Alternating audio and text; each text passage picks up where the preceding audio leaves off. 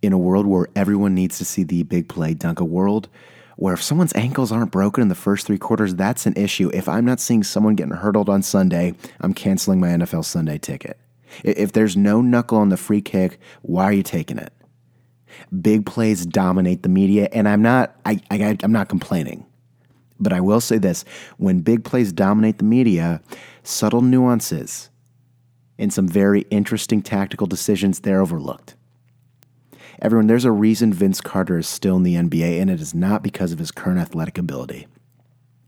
Vince Carter's making a little over $1 million a year for leadership, for mentorship, and for veteran moves. We do not expect Vince Carter to dunk anytime soon. We don't really expect Vince Carter to dunk at all anymore.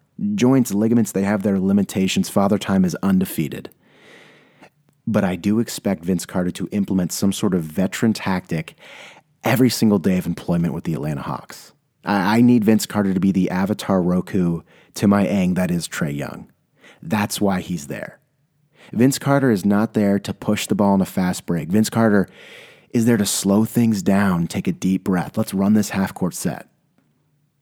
Honestly, at its core, veteran moves are nothing more than just pure examples of situational awareness, an elite level of situational awareness.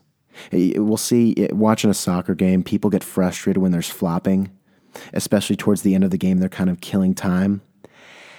And I don't like it, especially when you're in the game, but when you're watching it from a spectator standpoint, when you get a guy 13 years in the league and a young, strong, hungry 23-year-old comes a little bit hard into a tackle, even if it's all ball, and that 36, 37-year-old just kind of goes down and yells a little bit louder, it's the realization that, if it's the 85th, 90th minute, this grass, this turf that I'm about to fall on, it gets a little bit comfier.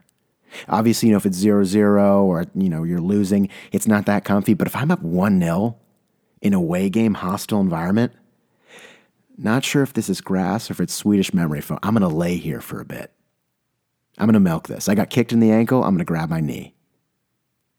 36, 37, it's understanding they don't expect me to pop right up right away.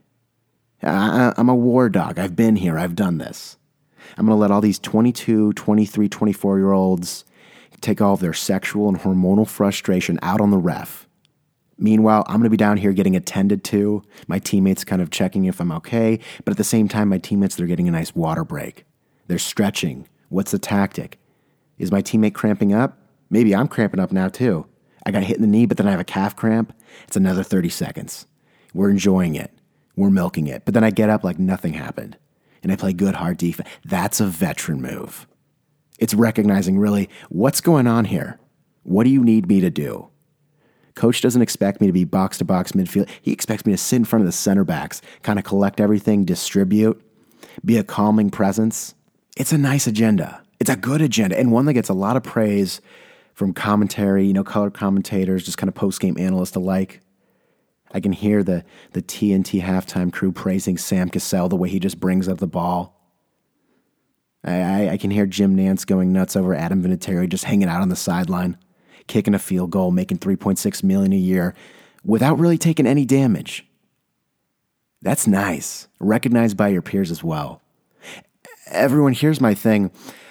Hypothetically, if I could build a team around veterans instead of some rookie and franchise players, I would do that. I don't know if I would ever build a team with 100% veteran players. We touched on the whole joint and ligament limitation.